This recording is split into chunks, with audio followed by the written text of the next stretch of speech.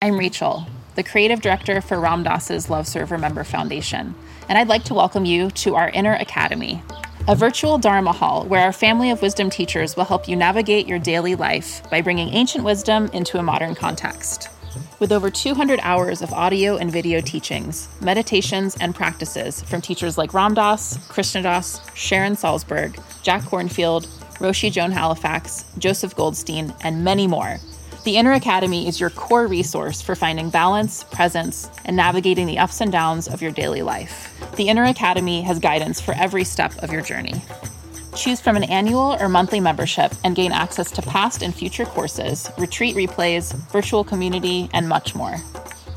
If you've been familiar with Love Serve Remember Foundation for a while, you'll know that most of our offerings are given freely or on a sliding scale basis. So when you subscribe to the Inner Academy, you're paying it forward and bolstering our ability to continue creating accessible offerings for all in the future, as Ram Dass wished for us to do. Be here now and start your journey with Ram Dass's Inner Academy today. For more, visit ramdass.org/Inner Academy. Teaching meditation can be a deeply rewarding experience. Help others improve their mental and emotional well-being, reduce stress, improve focus, increase self-awareness and self-regulation, all while deepening your own practice and understanding. Join acclaimed author, Buddhist teacher, and Emmy Award-winning musician David Nichtern on Tuesday, May 28th at 6 p.m. Eastern Time for a free online discussion on teaching meditation in Dharma Moon's renowned mindfulness meditation teacher training program. Get certified by Dharma Moon to teach meditation, lead group practice sessions, and work with individual students. Visit dharmamoon.com/BeHereNow for more info and to reserve your spot for the free online event with David Nichtern on May 28th. Worried about letting someone else pick out the perfect avocado for your perfect impress them on the third date guacamole? Well, good thing Instacart shoppers are as picky as you are. They find ripe avocados like it's their guac on the line. They are milk expiration date detectives. They bag eggs like the 12 precious pieces of cargo they are. So let Instacart shoppers overthink your groceries so that you can overthink what you'll wear on that third date. Download the Instacart app today to get free delivery on your first 3 orders, while supplies last. Minimum $10 per order. Additional terms apply.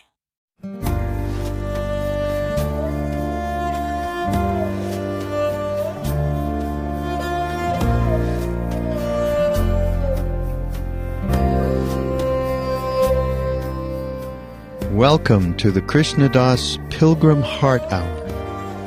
In this podcast, Krishna Das shares his warm-hearted and down-to-earth path to the divine. If you are interested in supporting Krishna Das's podcast, please go to BeHereNowNetwork.com/KD. Hi. Hi. I had a question about partnership, and if the husband or In wife... business? No, in marriage. Oh, if the business. husband or the husband or wife is not on the similar path, and it causes a divide. Mm-hmm. You know, because I've heard that your husband or the wife, the partner, can be the home guru, but, you know, and teach patience when they leave the toilet seat up, whatever it is, you know. Mm-hmm. But what if you're not on the same or similar path and it causes a divide? Like they don't have one that is same human longing. and one's not? What are you talking about? I don't know. I had a friend who used to chant with me a lot, a woman who came quite often, and she said that she and her husband weren't getting along, and they were probably going to get divorced. I said, "Really? What's going on?" She said, "Well, you know, I love your chanting so much that I play it in every room of the house all the time." I see. Turn it the fuck off. They're still married. You know?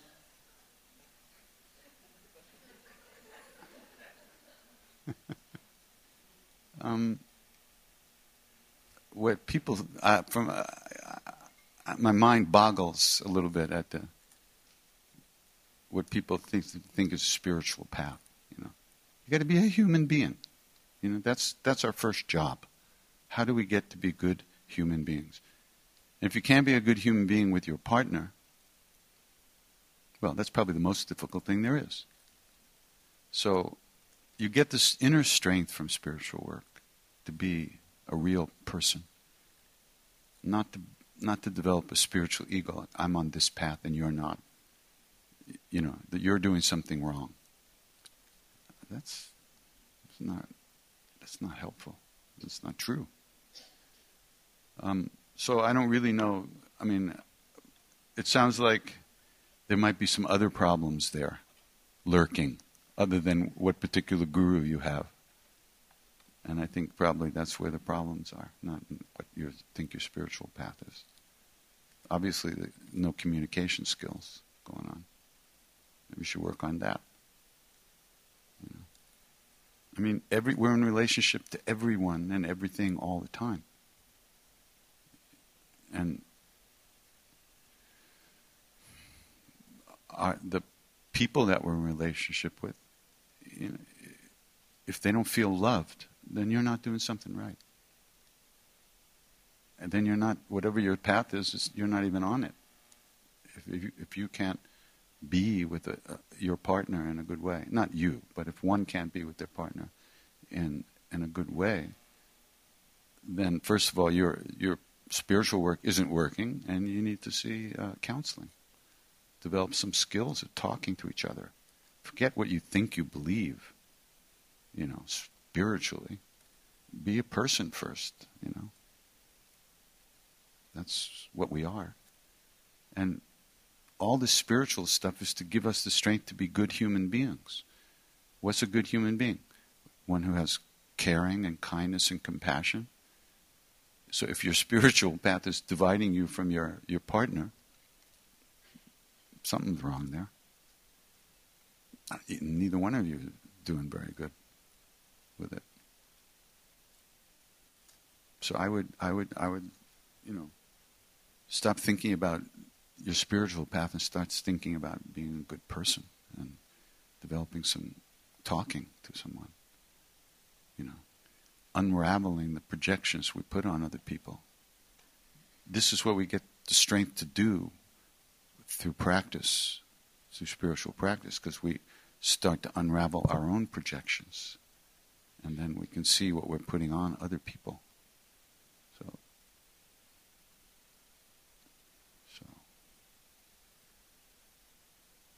people have to learn to talk. It's very difficult to talk without accusations and anger and, wounded egos and stuff. It's very difficult. Hey, Kitty. How are you? I'll be good, I promise. Don't promise me. I won't promise anybody then. The guy who was talking about surfing and being a surfer. And a what? The guy before who was talking about that he likes to surf, the waves, the water. That was a while ago, but it's still sticking in me because my father was a really, really good swimmer. I mean, and I remember as a little girl, I grew up in the Rockaways, not far from where you lived. And I'd wait for him to come home at night, and I'd carry his towel down to the beach, and that would be like the biggest thing I could possibly do is carry his towel. So I carried his towel down to the beach, and I'd sit on his towel, and I'd watch him swim all the way out. I mean, so far out. I get so scared, and I get so worried because I wasn't sure if he's going to come back. And he did. He came back, and then he would take me all the way out there past the breakers. And I had to ask him, but Dad, what if a wave comes and carries me away? And he always told me that if a wave comes and carries you away, you can't fight the wave. You have to go with the wave. If you fight the wave, it'll break your neck. If you go with the wave, you'll end up peacefully on the beach. Or in China. Not actually, because that would have been a little far from Rockaway Shore, but okay, Africa. And I would have been pretty crusty by that time. But I never thought of it that much when he was alive. But after he passed away, it's been like a really important piece of my life because it's taught me that you also can forgive the wave. And you can let it go. Because that was, for the longest time, my biggest problem was forgiveness and letting go. Mm-hmm. And by the way, thanks for telling me to retire. I appreciate it. Did I tell you to retire? Yes, you did. 2 years ago, right here. Sure. Yeah. When are you retiring? Next life. Nah. What am I going to retire from? I already don't do anything. Then why are you so tired? I watch too much TV, that's all. I just wonder if we know very much about Maharaji's early life. We know a little bit. I spent time with his grandson recently, on my last trip to India. He's one of the most decorated fighter pilots in the Indian Air Force. Amazing. He's an incredible being, so beautiful. Maharaji was born in a little town called Akbarpur. His father was a landowner. His mother died when he was young, and his father married again. And his stepmother didn't treat him very well. And so at an early age, maybe around 10 or so, shortly after he had been betrothed to a young girl, he disappeared and went to the jungle.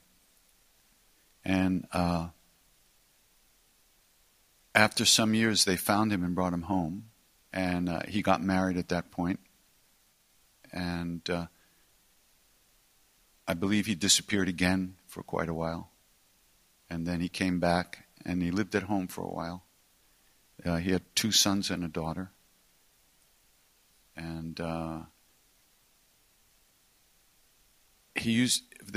they say there was a period of quite a few years that he never went out of the house in this little village. But that people would come to the village, sadhus and people, and go right to the house and knock on the door and ask to talk to him. And they would come in and they would speak with Maharaji for a while and then leave. And this would go on day after day, year after year. And no one ever thought it was unusual. Maharaji used to say things like, I have the key to the mind. And he used to say to us, I can turn your minds against me. And we would go, don't do that. And he would laugh, So like at that time, people kept coming to the village to see him. But nobody in the village thought it was unusual that this guy who sat in his house all the time, anybody would even know he was there. But it went on for years like that. And then he stayed around the village pretty much until his daughter got married. And then after that, he started to leave for very long periods and only come home for very short periods of time, very irregularly. Almost nobody, none of the devotees of Neem Karoli Baba knew that he was even married and had a family. No one knew. But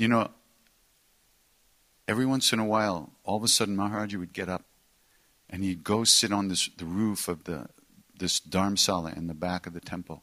Big flat roof in those days. And he'd sit in the very middle and he wouldn't let anyone come. And then a car would arrive at the temple, and 2 guys would walk into the temple. They'd walk right through the front of the temple, through the back of the temple, right up to the roof, sit with Maharaji and talk for a while, then leave. And they wouldn't look at anybody or talk to anybody.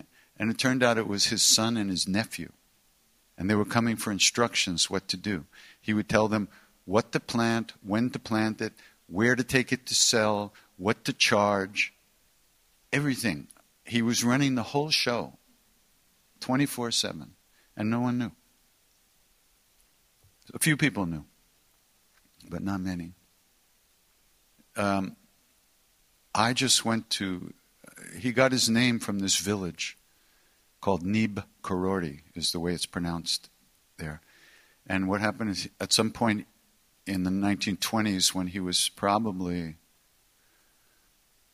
maybe in his early 20s, something like that. I don't really know exactly. Maybe he went to this village, and he asked the villagers to dig out a cave for him in the middle of this field. And he lived in this cave for about 5 years, and no one ever saw him come out. And then somehow or other, another cave developed. I don't know, maybe he dug it himself at night or something. And about 100 yards away, and there's a tunnel that goes from one cave to the other tunnel, underground. Arjun and I just went to this place on our last visit. While he was alive, he wouldn't let anyone go to this village. But after he left the body, Siddhima went there and people started to go. Yeah. At some point he came up to the mountains, and he lived on the plains for a long time. But in the late 30s or mid-40s, he started to come up to the mountains and meet. He met this whole generation of people when they were young. And then he disappeared and came back years later when they were older. And then they all became his devotees. Like he met Mr. Tiwari when he was a boy. He was completely double jointed. He used to be able to put his arms on the ground like this, from the elbow like this, and do a complete somersault without taking his elbows up. So he used to do this for the school kids, and then they would give him some food from their school lunches. And one time, he took Mr. Tiwari's lunch, and he ate it, and Tiwari slapped him. And 20 years later, when Maharaji came back, he said, "Remember when you slapped me?" So they think he spent about a total of 8 years in these caves. No one knows who his guru is. He never talked about his guru.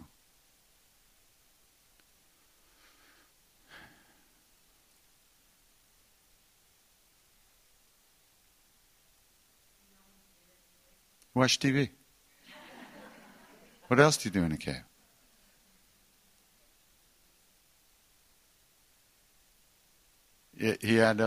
There was a village woman who used to bring him a glass of milk every day. That's what he lived on, one glass of milk. And she would leave it outside the cave in the morning. And she died. And he was starving to death, so he came out of his cave, apparently, and took a stick and threatened Hanuman. "You're going to starve me to death, I'll beat you." And then from the next day on, somebody just would leaving milk there. So many stories. One of the devotees told me that Maharaj used to take him, and they would drive near his village, his home village, because later on, because his father had been a big landowner, and so he inherited all that land, and he was like the official of the village, and the official used to wear a particular type of shirt and a dhoti and a kurta and dress a particular way. And Maharaj used to just wear a blanket, So this devotee said they drove near the village, and the driver left them there, and they walked through the jungle to the village. By the time they got to the village, he looked at Maharaj, and his clothes had completely changed. And he walked around the village greeting everybody, and everybody said hello. And then they left, and by the time they got back to the car, he was back in his blanket. And apparently nobody in the village noticed that he wasn't there much. Once again, he had the keys to the mind. Very strange. They thought, well, he's always here. That's because he wanted him to think that. He wandered and wandered. He slept out on the road in the rain culverts, these big cement things for the rainwater. He wandered through the jungle. He had no home. He went from town to town, place to place, village to village, house to house. It was only later, the last years of his life, that the temples started to be built so that the devotees could gather and see him. Otherwise, it was impossible to find him. But he always showed up. When you needed him, he was there.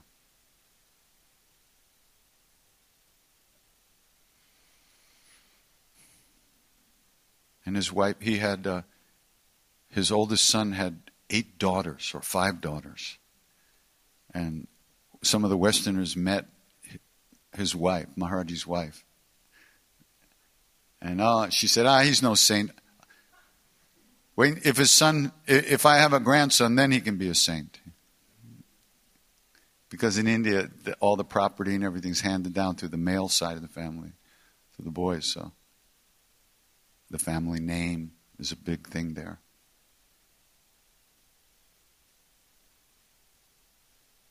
We didn't know where he was from. We didn't know where he was going. All we wanted to do was look at him.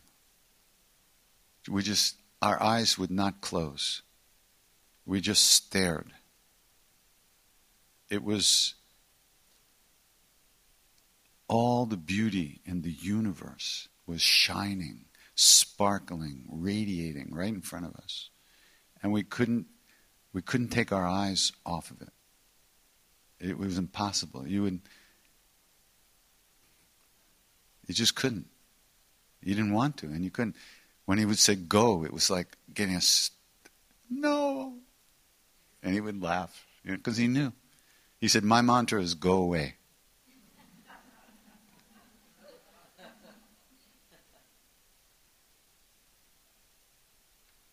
One time we were sitting with him, Radha, you remember, this was you. You did this. We were sitting with him in the room. The bus had come, and we had been in the back of the temple. The bus had come. There was a regular public service government bus that regular human beings took. And they were on, this bus was the last bus that would come out of the mountains and go to the town where we were staying. The driver was a devotee, so he would stop at the temple and wait for the Westerners to get jowed, sent away by Maharaji, pick up the things, get on the bus. Otherwise, we'd be stuck at the temple, and the driver knew that Maharaji didn't want us there. So there were people sitting on the bus waiting for us, So we get the message, bus has come. So we went to see Maharaji, Jiao.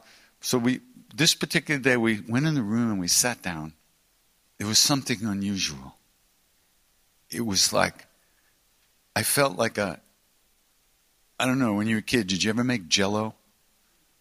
And you put like a piece of fruit in the Jell-O, and it kind of suspended in the Jell-O, you know what I mean?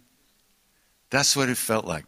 We were sitting in this room, the atmosphere was so thick and so deep. Nobody could move, nobody could talk. And Maharaji also was just sitting there like that, And he would look at us and he'd say, Jiao, go. And nobody would move. And he would disappear again, And we would just sit there. And then he kind of opened his eyes and he'd see us. Jiao. Like this. This went on for a long time. Then somebody said, Maharaji, what is this? And that was it. The spell had been broken. He went, He said, no, it's in the blood. Now get out of here. Go. And we really had to go because this was the big Jiao. There was no, the little Jiaos, go. And you could avoid that. But once you said, Jiao, then you knew you had to go. It's in the blood, he said. What does that mean? It's in the blood? What is he, some kind of Christian mystic? The blood of Christ? What is he talking about? It's in the blood. He used to say, the same blood runs through everyone's veins. It's one family. All beings, one family.